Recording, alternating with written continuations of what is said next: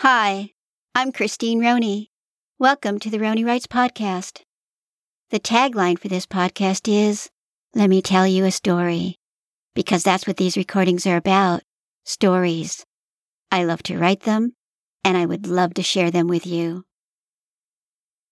This is episode 10 of Where Is He? An Ellie Bay Mystery. We are starting today with chapter 13. So let me tell you a story. Where Is He? By Christine Roney. Judge Stevens was preparing his notes for the morning's motion calendar when his computer beeped with an email. He thought nothing of it when he saw that the sender was Zora, a longtime clerk at the courthouse, and the widow of one of his colleagues on the bench. Just seeing her name reminded him of his late friend. He opened the email and froze. Someone had pulled the Vardari file. He had put in a request to be notified if anyone pulled the file almost 7 years ago. This was the first time he had received an alert. He took a deep breath to steady his body and his mind, which had gone into a shocked turmoil.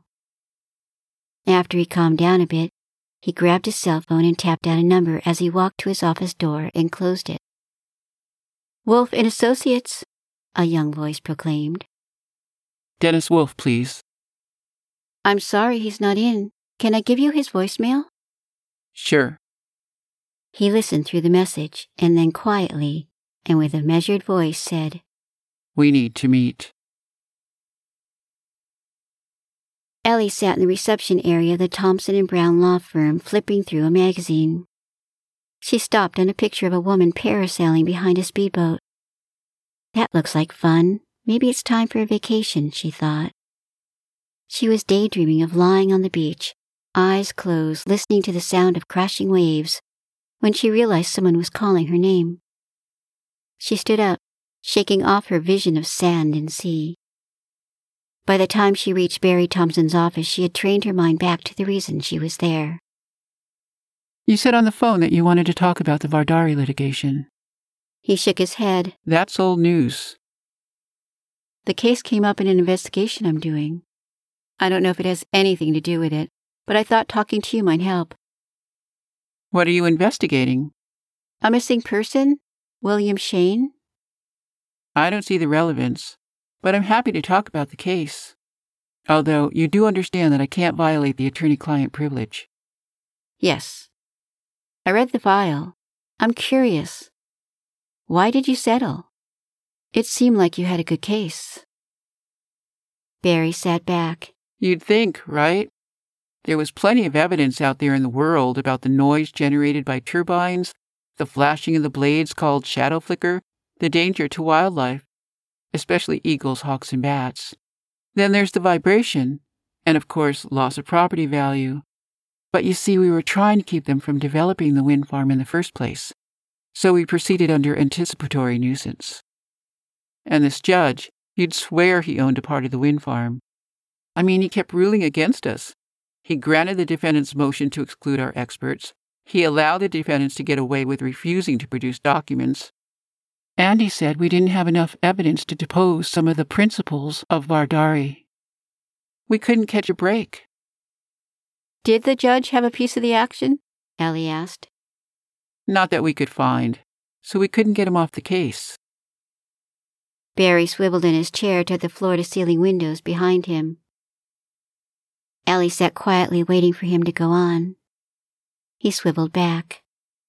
The defendants paraded out experts that the damage to neighboring properties and residents was greatly exaggerated, and the benefits to society at large with renewable energy outweighed any speculative harm. The judge scared the lead plaintiff into settling. So, well, you see the turbines out there. Did you know Jeff Brady? No. How about William Shane?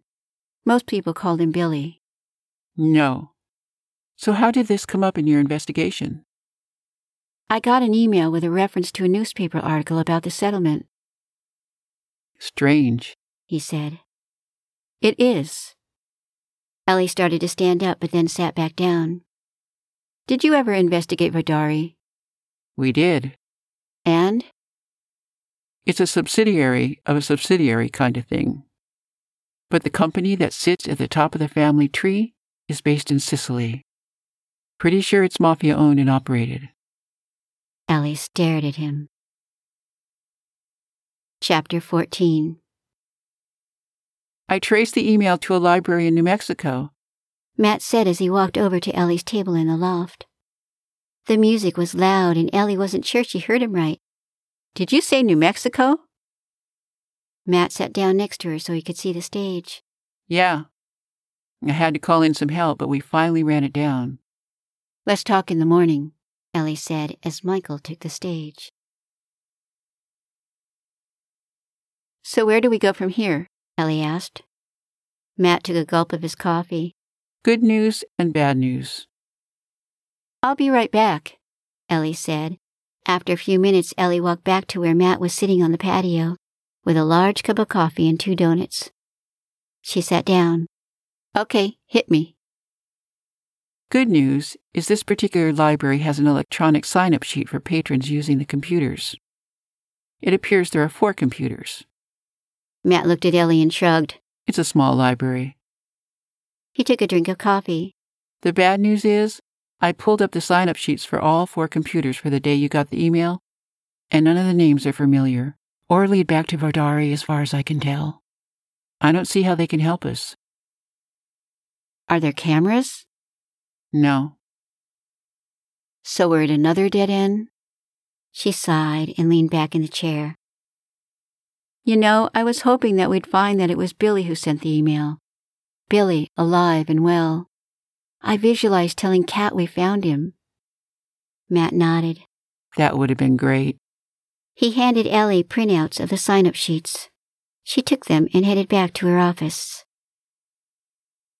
Matt and Sam were talking on the back patio when Ellie ran out. She had one of the sign-up sheets in her hand. Look at this, she said, laying the paper on the table. What? She tapped a name on the sheet. Augie Dupin. They both looked at her, not understanding. Do you remember Meg told us The Murders in the Rue Morgue was one of Billy's favorite books? Not really, Matt said, shaking his head. Well, she did. Anyway, the main character in that story was Auguste Dupin. Oh my God, Sam said. Augie is short for August. It's him, Ellie said. Matt stared at the sign-up sheet, and then at Ellie. You're freaking brilliant. Don't say anything to Kat until we go to New Mexico and find him. I'm going to book a flight to Albuquerque. Ellie, you can't just go and wander around looking for him. We don't know where he lives or whether he even goes to that library. He might have gone to one far away from where he lives just in case we trace the email. I have to take that chance. Look, if the mob is really involved, they may be watching you. Don't be paranoid. I'm not. I'm being smart. I'm going. Then I'm going with you. Me too, Sam said. No, you can't. If you're right and they're watching us, then they need to think I'm here, in the bookstore. So I'll book a flight for tomorrow, come to the store as usual, and slip out the back gate. I'll arrange for a taxi to pick me up a few streets over. You two run the store so no one knows I'm gone. I can go with you and Sam can run the store. No, I'm going alone. Ellie's stubbornness frustrated him, but he knew it was useless to argue. He threw his arms up. Okay, you win. The next morning, Ellie said goodbye to Matt and Sam and slipped out the gate off the back patio. As she walked to where she had asked the taxi to pick her up, she kept alert to anyone following her. She saw no one. She rounded the corner and looked for the taxi. It wasn't there. She looked at her watch. It was only a few minutes late, so she slowly walked down the block, certain that it would turn the corner at any moment. Halfway down the block, a car door opened and a man started to get out. Fear shot through her. She turned and started to run before he was even out of the car. Ellie! He shouted. She stopped and turned. Michael? On the way to the airport, Michael explained that Matt had called and told him what was going on. He didn't want you to go alone. He's a little paranoid. No, he isn't. After what he told me, you could be in danger. Isn't that why Billy sent you the warning? You should listen to him. But he's alive, and Kat needs him. Michael sighed. Then let's find him. That's the end of episode 10. Come back next week for episode 11. If you're enjoying this story, please help me spread the word. Tell your family and friends about the podcast, and be sure to let them know that they can listen for free. You can also subscribe for free, and by doing that, you'll automatically receive the latest episodes downloaded to your computer, phone, or tablet. Go to my website, RoniWrites.com, for more information on how and where to subscribe. Goodbye for now, until the story goes on.